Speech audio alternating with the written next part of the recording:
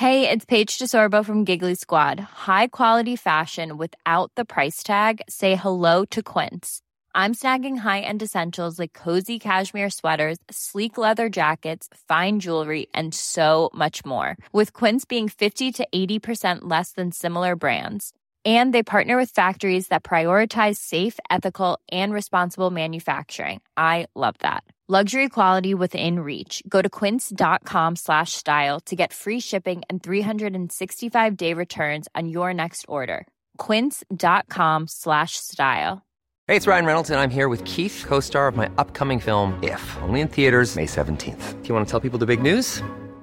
All right, I'll do it. Sign up now and you'll get unlimited for $15 a month and 6 months of Paramount Plus Essential Plan on us. MintMobile.com/switch. Upfront payment of $45 equivalent to $15 per month. Unlimited over 40 gigabytes per month. Face lower speeds. Videos at 480p. Active Mint customers by 531.24 get 6 months of Paramount Plus Essential Plan. Auto renews after 6 months. Offer ends May 31st, 2024. Separate Paramount Plus registration required. Terms and conditions apply if rated PG. Back in 2002, I went to see Star Trek Nemesis in the cinema with my very best friend. We went in all full of hope and happiness and excitement. We'd seen the trailer and we knew it was going to be probably pretty good. So the film starts rolling and, we enjoy it. We're sitting there, we're eating our popcorn and it's generally a good time. And then the film finishes and we're both kind of looking at each other and we're like, yeah. We thought about it a little bit and I turned to him and I went, what the Jesus Christ was that? And that's kind of been my memory of Star Trek Nemesis ever since.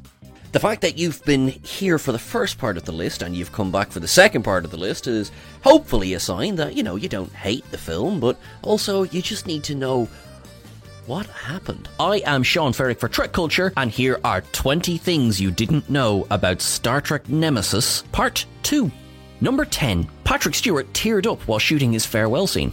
One of the best scenes in the film is the brief but poignant farewell between Picard and Riker as Riker heads off to captain the USS Titan. It isn't overly sentimental, but gives the two characters fitting closure as they go their separate ways. Despite its restraint, though, Patrick Stewart struggled to keep his emotions in check during shooting. While filming, Stewart accidentally wept off script and started crying, having been affected by the palpable emotion of it all. As a result, the scene had to be shot again once Stewart regained his composure, and, to his credit, you'd never guess he was on the verge of tears in the final version.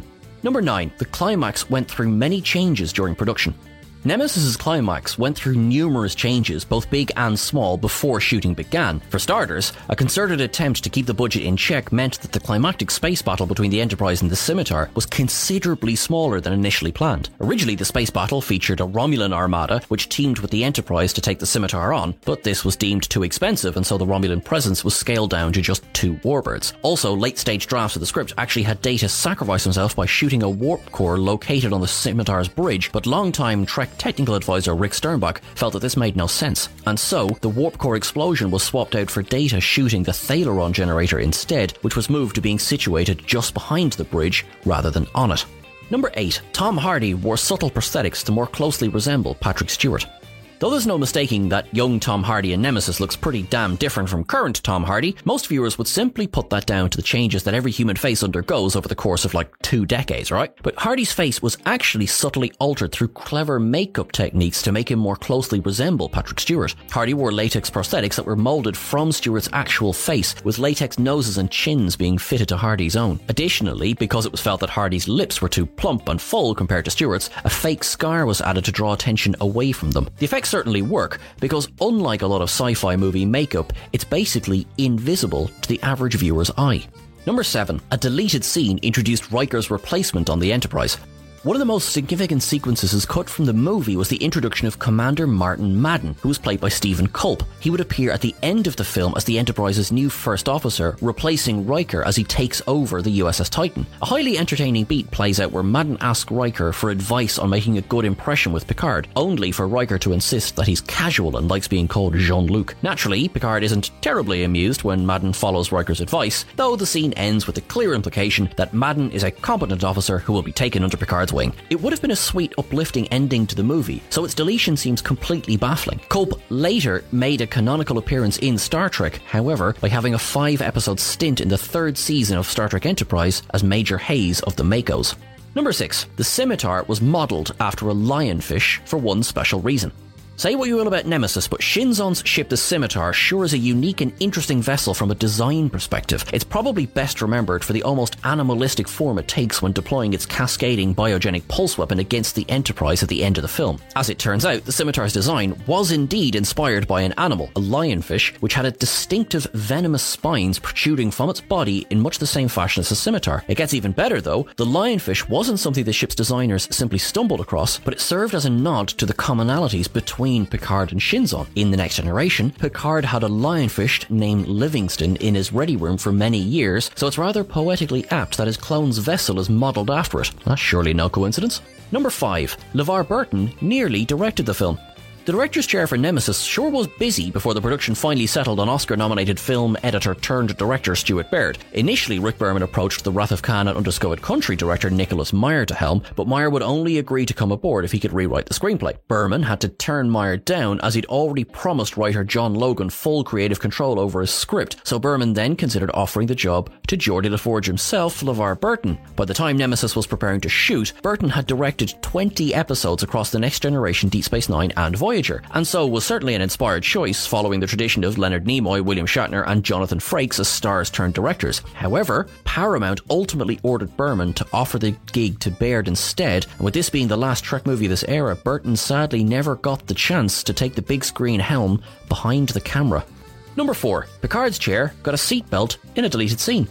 Another amusing part of the deleted epilogue, in which Picard is introduced to Commander Madden, involves a game-changing alteration to the furniture on the Enterprise bridge. It's been something of a running joke among Trek fans for decades that there are very few situations where anybody ever wears a seatbelt while hurtling through space, the typical explanation being that the ship's inertial dampeners would negate any potentially traumatic acceleration or deceleration. But in this hilarious deleted scene from Nemesis, it was actually revealed that a very special delivery came for Picard, a new ergonomic captain's chair that came complete with a seatbelt that he could activate with the mere press of a button. As if to acknowledge the in-joke, Picard says, "About time," bringing another welcome moment of light-hearted levity to the movie, albeit one which was, again, left on the cutting room floor.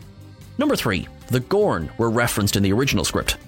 One of writer John Logan's kookier original ideas was to make an amusing reference to the Gorn at Riker's wedding. The Gorn are, of course, the infamous reptilian alien species popularised by the original series episode Arena, where a Gorn has a stiff, clunky battle with Captain Kirk on a rocky planet. In Logan's first draft, Picard's best man speech for Riker included a line about Riker's bachelor party, where Picard said included 3 Andorians, 2 Tellarites and a Gorn. For whatever reason, the line was sadly erased before Logan finalised the shooting script, robbing fans of a hilarious sly sliver of fan service.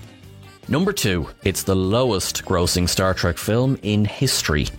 There's no way to be kind about this. Despite being produced on a not indecent $60 million budget, a whole $10 million less than its predecessor Star Trek Insurrection, due to Patrick Stewart and Brent Spiner both agreeing to take pay cuts, Nemesis was an absolute dud at the box office. It ended up grossing just $67.3 million worldwide, making it the lowest grossing film of the series, pulling in even less than the consensus worst film Star Trek V: The Final Frontier. Additionally, Nemesis was also the first of the 10 Trek films released at that point not to win its opening weekend at the box office, opening a hair behind Jennifer Lopez rom-com Made in Manhattan, which kind of says it all really. Nemesis's catastrophic failure becomes easier to understand when you consider that it was effectively released in a death slot against a number of heavily anticipated blockbusters like Harry Potter and the Chamber of Secrets, Die Another Day, and The Lord of the Rings, The Two Towers. That, combined with a surprisingly low-key marketing campaign and the 4-year gap since Insurrection,